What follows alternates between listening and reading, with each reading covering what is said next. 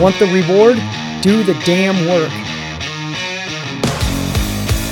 Challenge yourself. Inspire change.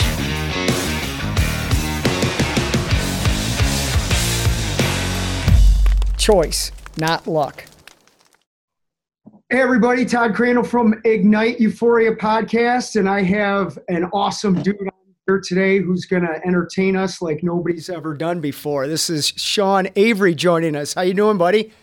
Good, man. Good, man. That's a lot of pressure. I'll see if I can step up to the plate.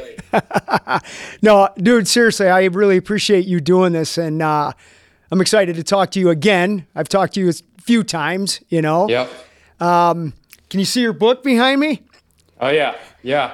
I don't have my desk fully set up yet, but I'll make sure yours is back up there at some point. Okay. I was listening, dude. I listen to your podcast all the time, and I was telling Cheryl that I sit there at 4 or 5 in the morning, and I'm getting my pig up, and I'm just listening to you, laughing my ass off while I'm playing with my pig. And the other day when you were talking about sending your books out, and you're like, "I'll get you your book out. Just relax." I'm like, yeah. I understand that. Yeah, I mean, I think one of the things with social media that's dangerous is I like to interact with people when they send me comments, right? There's only so many that I can get to. But when you open that can of worms up, I think, and rightly so, people want, they want to talk. They have things to say. So it's tough to kind of answer and get into all of them, and some things fall through the cracks, but I think it's a much better way to operate than people that have social media who don't interact with the people that are following them. I mean, that's the whole point of it. Right. So, okay, I have a list of things I want to talk to you about, but you mentioning that right there, I do want to ask you this, and we are definitely going to talk about some hockey stuff. How do you handle the volume of people that must contact you? There's some good people everybody's a decent person, I think, but you get a lot of fans that appreciate everything you do. Yeah. That's one thing, but how do you handle the abuse? That's one thing I've wondered about you. Just how do you handle all the shit that people say? Yeah, I mean, I think that's kind of always been sort of fuel that I use. The negativity, like, it's funny. It's sometimes people have resorted because they can see like my patterns. Like I sometimes I'll respond to the person that's trying to take a shot at me versus somebody who's trying to just, genuinely like say hello. I think it's fuel for me. I don't know when it started. It started, I think, at a young age, but like, it's never been a deterrent. If I think that if I'm not upsetting people, or people aren't, if there's not friction between some of the things that I say, then I'm probably not being myself. So right. I think that just comes with the territory. I've always accepted that fact. And, I think there's some people that really take that stuff to heart. And then I think there's some people that, like myself, use it as fuel. I mean, one thing I do know is that if anyone takes the time on social media to attack somebody, they're probably, the root of the attack is probably the fact that there's some sort of jealousy, or that they're upset with themselves generally. Yep. Like, that's really what it comes down to. Because I've never gone on social media and sent somebody a message that I didn't know attacking them, unless it was provoked, right? Right. So I guess in a certain way I have some sort of empathy for those types of people, but I also like to call them on their shit. Right. I dig that. So I want to ask you this too, and it kind of translates into some hockey stuff as well. You talked about, that fuel, obviously making it to the NHL and the awesome career you've had and everything. Were you aware of that inner drive? I mean, when I was reading your book, you're talking about when you're a kid, you're playing, but where did it transfer or kick into this is what I'm doing, and I'm using everything for fuel to get me there.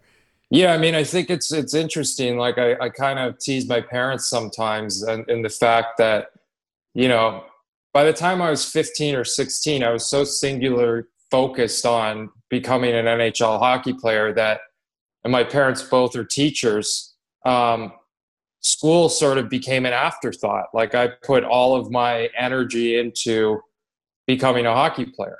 And I think I always ask them, like, how did you let me get away with that? Where school kind of became something that wasn't a priority to me. And I think that, you know, they don't really have any answer to the question, to my question. I think that I know the answer. I think that there was something inside of me at a young age, that probably around 11 or 12, where I decided that there was only one thing that I was going to do. And, you know, and I didn't have, and at that point, I'd say that the deck was stacked against me in certain areas. Like I wasn't a big kid. I wasn't, size was a big thing at that point. You know, but I don't know. There wasn't really a moment that a light switched on. It was kind of this thing where I believed that I could do something. And I think that, you know, my parents supported me in giving me everything that I needed to do that. But at the end of the day, it was all on me. And I kind of embraced that responsibility. And looking back on it, it was a very dangerous move. Like I put all my chips in one hand and I was all in on something. But honestly, I think if you're all in on something and you make that decision and you really are all in, then at some point something's going to come out of it. You know, I love it. There's just, you know, maybe I wouldn't have become an NHL hockey player. Maybe I would have become a coach, because clearly 10 years or 12 years of all that hard work gave me some sort of skill in that line of work. Right. So I think that, hard work never goes to waste. There's no, you can't look at it like that. But yeah, I always kind of think about that. At what point did I make that decision? I don't know. You know, it's like sometimes I think I was 8 years old when I made that decision. Sometimes I think that decision was made for me by some sort of higher power. My dad played, so I think that there's something in the DNA that you're given, you know, that's passed down. Definitely. I think that had something to do with it. But, you know, being a parent now and knowing what I went through, I think you can just see something in somebody's eyes and you just kind of know. What you just brought up being a parent, you know, what if Nash comes to you and says the same thing? Dad, this is what I'm going to do, and I'm not going to school, and this is it. What do you do? Yeah, I mean, I definitely think that the way that I would position it with him is I would challenge him to do both, you know, because I think that looking back on it now, I could have absolutely have done both. And I think if I had have done both, it would have benefited me in the long run. I think it probably would have made me a better player. But, you know, I have that knowledge now. So if Nash came to me and I saw that look in his eyes, I would turn it into a challenge to him to be able to do both, because I think skills are like weapons. The more weapons you have, the more ability you have to defend yourself. So I think that, you know, we'll see. I hope that I'm faced with that question from him, because at least I'll know that he's determined to do something, right? Absolutely. I think we were talking about this at one of the Racing for Recovery groups that was going on. I wasn't running it, but one of our other staff was, and they were talking about having a plan B. And I'm from the school of like, why do you have a plan B? You have plan A, and you make it work, right? And like you said, if you wouldn't have made it to the show, well, you could have coached or you could have done something. The educational thing is yeah, I put a high emphasis on education, but I'm saying more of, if you want to be a pro hockey player, well, then don't go out and try and drive a dump truck for 40 hours a week, right? Yeah, I think Plan Bs are certainly to the new generation. I feel like Plan Bs turned into an excuse more than anything. Takes away focus, you know? Agreed. And also probably in a recovery environment, I don't know much about that environment. You would know more than me, but like Plan B seem dangerous to me. It seems like it's a temptation to do something that's not Plan A. Agreed. There's Plan A and that's it, you know? Right. What, I'm trying to think, do I want to stay with some hockey stuff for a while? I'll come back to that. Let's talk about 2020. And I want to know, like, you found running in 2020 to deal with this virus stuff, right? Yeah. We've been talking about that a little bit. Not really a runner prior to that, right? No, I mean, I used running as a training tool during my career. It was a big part of a bigger puzzle where in the off season, you know, we would train, and running, unlike I think a lot of guys, running was actually a big core part of my training, but it wasn't something that I would consider like it wasn't built into my day-to-day life. When the quarantine started, gyms were shut down and I really had no option. So what I did was I put on my running shoes and I started running, and immediately I saw things start to change. Like I felt different. My body started to change. Everything started to change. Like I found clarity. There was something that was starting to happen with like being able to organize my thoughts. Yeah, it was a real game changer. So I think since the quarantine started to now, I think I've run like 2,500 miles, and I run every single day.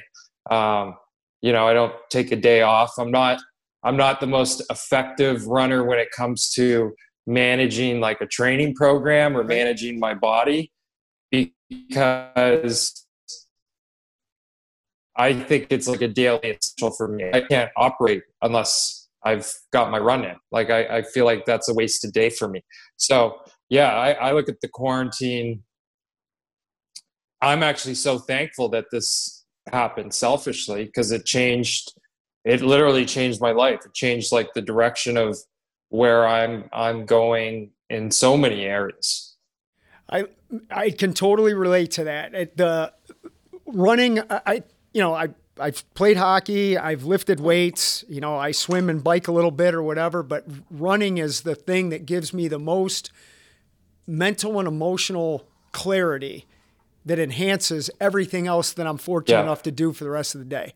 It's the best. Yeah. Yeah, totally. No, yeah. There's a, you know, you hear about the runner's high, and like, it's a real thing. There's no question about it. I mean, I feel it. And when I don't feel it, I don't feel good. And that's kind of my barometer on like whether something works or whether it doesn't work. 100%.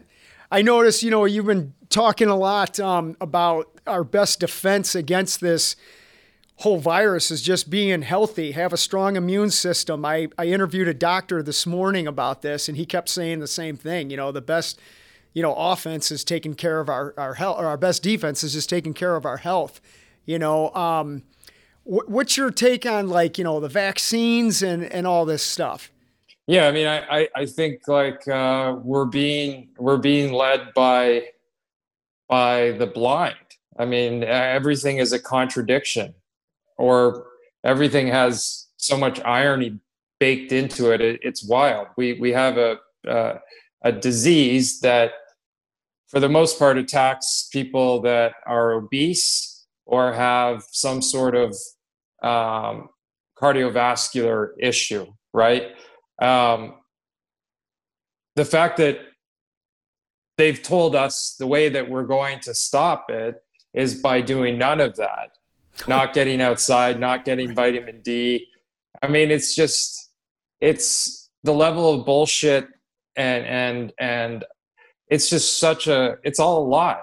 Like, I'm not saying that the virus is a lie, Right. but I'm saying that the way that they've told us to deal with the virus has clearly proven to be the wrong way. And whether that's a lie or whether that's just people not being educated or it's politically driven, I don't really know. But I do know that healthy people that have got the virus have recovered, have, Right. In more cases than not, had mild symptoms. Some, if you look at all the athletes that have had it, for the most part, asymptomatic. There has to be some sort of relationship between the two. So the fact that they've taken away the ability for people to, one, decide to get healthy or continue being healthy through physical activity, it makes no sense. It makes absolutely zero sense. I agree. Like, it's it's not even from like a freedom standpoint, just from, and again, I'm not a scientist, but I don't think you have to be a scientist to understand that the healthier you are, the more active you are, the more sunshine you get, the better prepared you are to take on this virus. What's that? You mentioned the sunshine and vitamin D. First question, have you seen any of the stuff on how vitamin D is supposed to be helping with, if you get the virus, vitamin D is supposed to be an asset to help you recover from it quicker, which to me is a no-brainer, right? Yeah, I mean, it makes sense. Like, it makes sense. And I think, again, whether or not that's a media thing that, for some reason it's being glossed over or not discussed because, then that promotes people being outside. I don't know. But it's just simple. It's like, the healthier you are probably means the more you're outside, the more you're being active, the more you're moving around. Not to mention what isolating does for you from a mental standpoint and your productivity. Like, all these people talking about how it's not all these people. I think it's starting to get exposed a little bit, how people are like, yeah, I'm actually not as productive at home. Like, maybe from a work standpoint, it's a little bit more streamlined, but I'm starting to not feel as motivated, and it's starting to take a toll on me, So and again, when's this going to end? Because a vaccine whether or not a vaccine even works, which in my opinion, I think that we're going to see that it doesn't end up being the answer. Like, this thing's probably going to run its course. It doesn't seem like it's a stoppable virus, like the flu. I don't think the flu, you can stop the flu. Just gave up. But we also got to the point where the flu was an optional vaccine that you can take or you can't take or you don't have to take. So, it just comes back to the fact of, like, if you live in an environment where there's dangers, you do things to protect yourself. You build a bigger shelter, you build a levee, or, you build a tunnel. We should be doing that with our bodies. And the fact that they've taken that away from us is like, I don't understand it. Wow. I'm with you, brother. Have you noticed a difference since moving from New York out to LA, just being outside and more sun and everything? Have you noticed your emotions and your mindset is better? Definitely. I mean, I think, like, when I was in New York and it started to get cold in New York, everything takes longer, right? It takes longer. You got to warm up. I come in from a run and I've just run and it's like raining or snowing and it's freezing cold outside. It takes you longer to cool to kind of warm up. Everything takes longer. So being in this type of environment where, the conditions are all advantageous, it's amazing. I mean, it was part of the reason why we decided to leave New York, just to be able to have the access to this. So I'm trying to, some of the hockey stuff, and here comes one right here. I don't want to ask you stuff that's been asked a bunch of times because I know that gets boring, but we're talking about the mental attitude and your mindset and all this stuff. What's the difference between playing in LA and playing in New York? Yeah, I mean, I think playing in New York has a much deeper sense of like community and pride. Um, I think playing in LA, or sorry, so playing in New York has that. Playing in LA is more kind of, there's like entertainment to it. I mean, playing in LA Kings do have a hardcore fan base. It's not the same type of fan base as playing in New York. So, but it's also interesting because they're two pretty, the biggest markets. I would always choose New York over LA if I could turn the clock back. Yeah.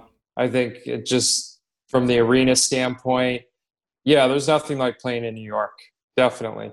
Yeah, we have. I've got a bunch of jerseys and stuff hung up in here, and the one that we have of you it's a Rangers jersey. I didn't put a Kings jersey or something in there. I just wanted you to know that. Nice.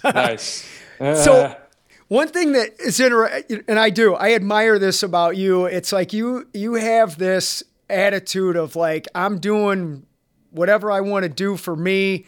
It doesn't matter what other people think. So I want to talk about you doing that internship or whatever it was at Vogue and how just stepping out of the box, man. I mean, I can't imagine what that must have been like from peers or whatever, giving you shit or whatever. But what was that experience like and what did it do for you?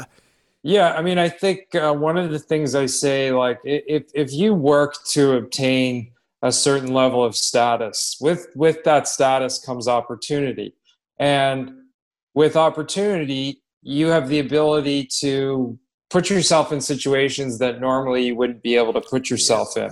Yep. And I've always been a firm believer of like asking questions, retaining information. Like, don't ever be afraid to admit that you don't know something when there's someone in the room that can teach you something. Right. So that was a situation where a couple of things. I was interested in like the commerce side of that world, like fashion and endorsements and that whole side of it. I also I feel like part of me wanted to do it to just kind of ruffle everyone's feathers. I also at that point it was like where all the pretty girls were. Right. There were so many decisions that were. It was just it was something that, looking back on it, if I hadn't have done it, I would have kicked myself. Like, it was a great opportunity. I learned a ton of stuff, and it's funny. When I did it, it was a very weird thing to do. And then 10 years later, I remember like Dwayne Wade did it, and all these athletes started to do it. It started to become this like mainstream thing. So yeah, I thought it was a great experience. And again, just putting myself in a situation where I would never have the ability to do that, but I did. I took advantage of it, and I learned from it. Right on. It's I think of, it's not about waiting for opportunity to knock. It's about creating the opportunity and then answering the door yourself. Totally. Yep. Right? Yep. I'm sure a lot of people know this about you, but I'm sure a lot don't. What's going on with the whole acting stuff? What's your latest project you're working on, and how's it going?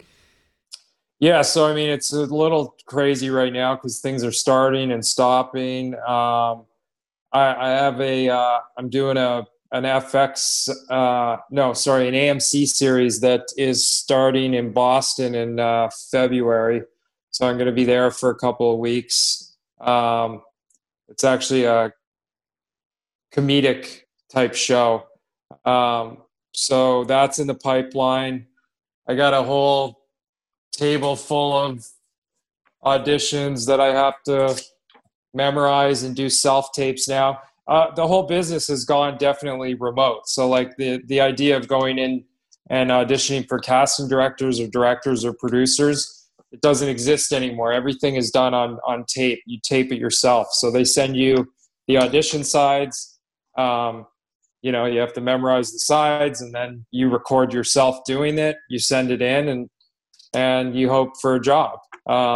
Which I think that's the system, right? I think for anyone what I do is I always take it a step further. Like if there's a there's a audition right now that's a pretty good role. Like I think this could be a great opportunity, right? So I've been working on it. They always tell you that they need it right away, which is never true. Like one thing I don't do, I'll never send anything in unless I feel like I've taken the time and it's ready. I just won't do it, right? I'll send it when I feel like it's ready to go, which, is very unorthodox. Nobody really does that in a position that I'm in, which is like very early on in my career. But you have to be so careful, and you have to, when you're given an opportunity and you have the ability to solely control what comes out of that opportunity, you have to take every single piece of energy and put it into that opportunity. Otherwise, you shouldn't do it. You shouldn't present it. You just have to wait. It's not about perfection. I don't know, it's just being smart. Like that's the way to do it. So yeah, there's a bunch of things in the hopper. I feel like, again, everything gets shut down in California one day and then it's open. But I think 2021 is going to be a good year for me and in the acting space. And I feel like my, the hard work's about to start really paying off. It's interesting. And again, Sean, I love talking to you because it's your mindset that intrigues me. When I bought your book, I read the book and I'm like, well, this guy's freaking out of his gourd. I love it. And then that's when Cameo really starting to hit. Yeah. So as soon as I saw that you're on Cameo, I actually had this in my mind. I'm like, here's the plan. I read the guy's book. I'm going to talk to him on Cameo. Then I'm going to set up a time to video him. I'm going to talk to him about Iron Man, and I'm going to get him on my freaking podcast. And it's right? That's the thing. That's what's so interesting is like, if you're anybody, right, who has some sort of goal that you're trying to obtain, 20 years ago, obtaining these types of goals would be much more difficult. But now there's so many opportunities that if you can read between the lines and you can take advantage of things, you have access to people, you have ways to, you set those intentions, you map that out. It's exactly how it's played out, So, right.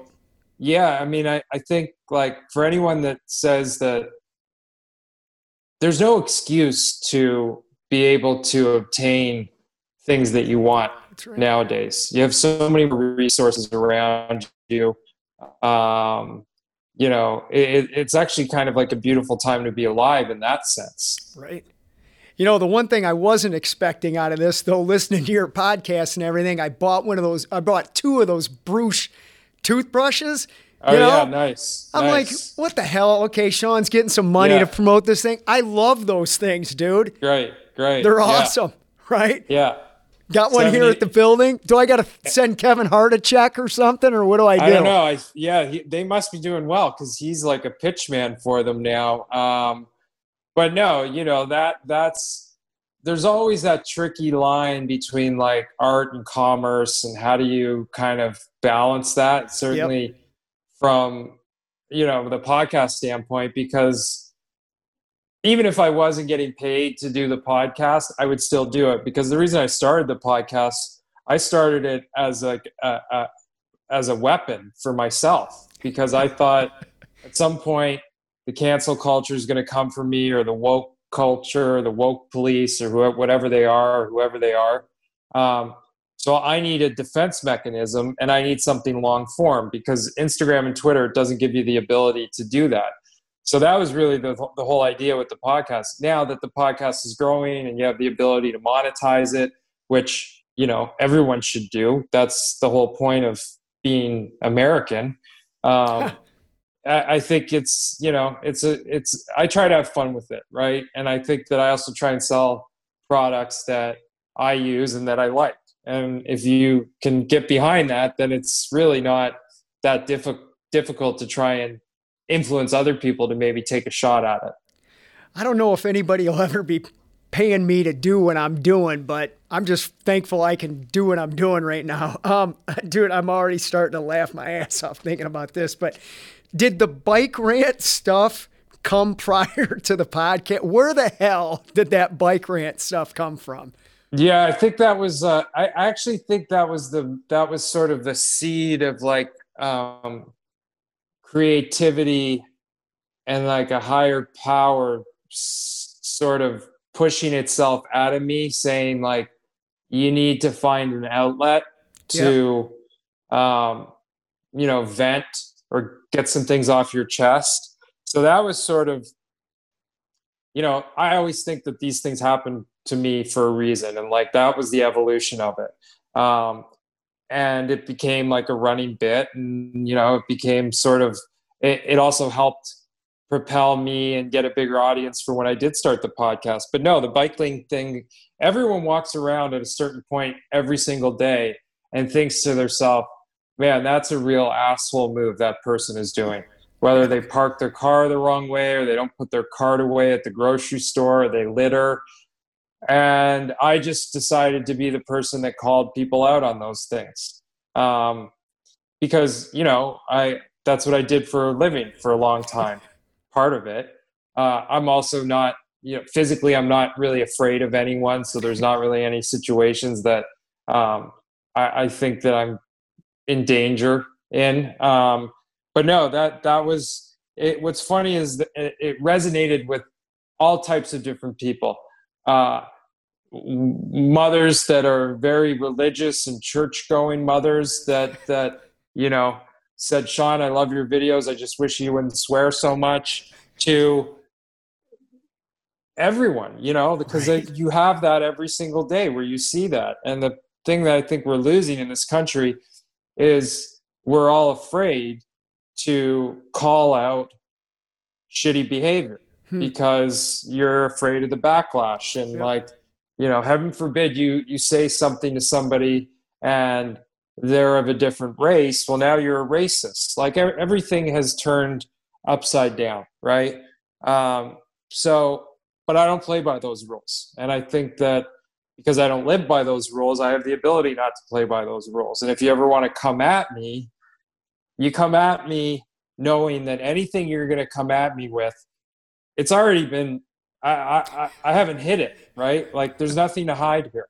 Right. And I think that at a certain point, they just go, yeah, we need to move on, right? Because the ones that cower and let that define them, those are the ones that these types of people prey on.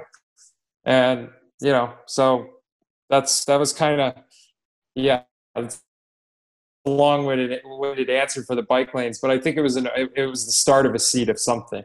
Well, and I'm seriously, I'm having a hard time not literally laughing my ass off about some of it, because even I called my daughter Skylar into it when I first started watching it. I'm like, I go, Skylar, you gotta watch this, and I am literally laughing my ass off, and my daughter, she's laughing, but she's looking at me like, Dad, what's wrong with you? And it's not, they're funny, but in an all serious account, and it's one of the things that I see that it literally breaks my heart with people coming in here. People who are battling addiction that come into racing for recovery, they have no self-worth whatsoever. And when I see you doing these things, I just see a dude that's confident, that's speaking his mind. And that's some of the stuff I try to get people in here. Say what's on your mind, man. You like this, you don't like that, you feel this, you say it, because it's a sign of starting to feel important about yourself and good about yourself, Yeah. It also puts you in a position sometimes where you have to back things up.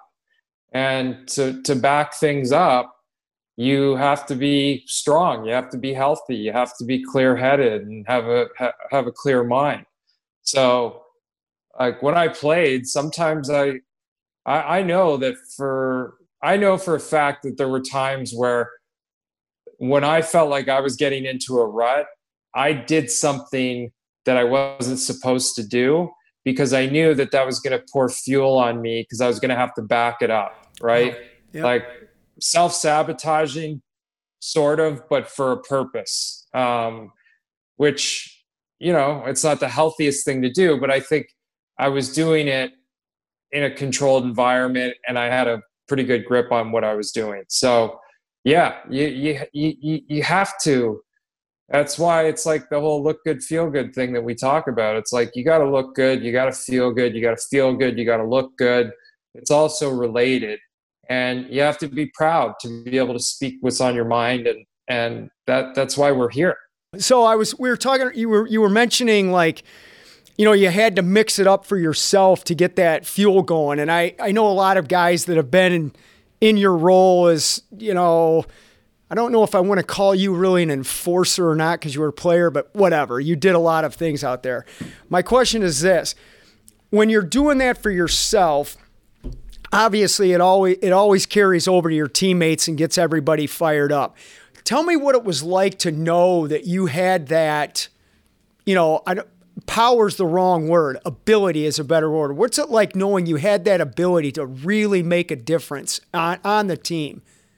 Yeah, I mean, I think that's what makes a team is like all these individuals have their own characteristics that they bring, right? I think players that understand that and don't try and step outside the box are the ones that, are effective. So it's definitely that sort of, I never looked at it as a burden, right? Like, I don't think guys that scored goals looked at goal scoring as a burden. I looked at it as an opportunity. So anytime those opportunities came up, like, I just seized it. I knew that was my moment and that I needed to step up. Like, that's what you're paid for. That's what being a good team guy is. That's why we play the game. So I never got afraid of those moments. And I always tried to take the best opportunity to execute them. And I think that it's all percentage based, right? Like, if your teammates trust that you get it done 85 to 90% of the time, then you're doing it the right way, right? Because you also have other things that are stopping you. You can't just say, like, okay, yeah, it's my turn, let me do that. You have to really fight through it, and it takes a lot of work. So, but I never looked at it as a burden. I always looked at it as an opportunity. What's the thing you miss the most about not playing anymore? I don't know. I always liked like the loneliness of being on the road and kind of like being in a hotel room and kind of having the freedom of being able to shut everything off, like on a game day or on a road trip.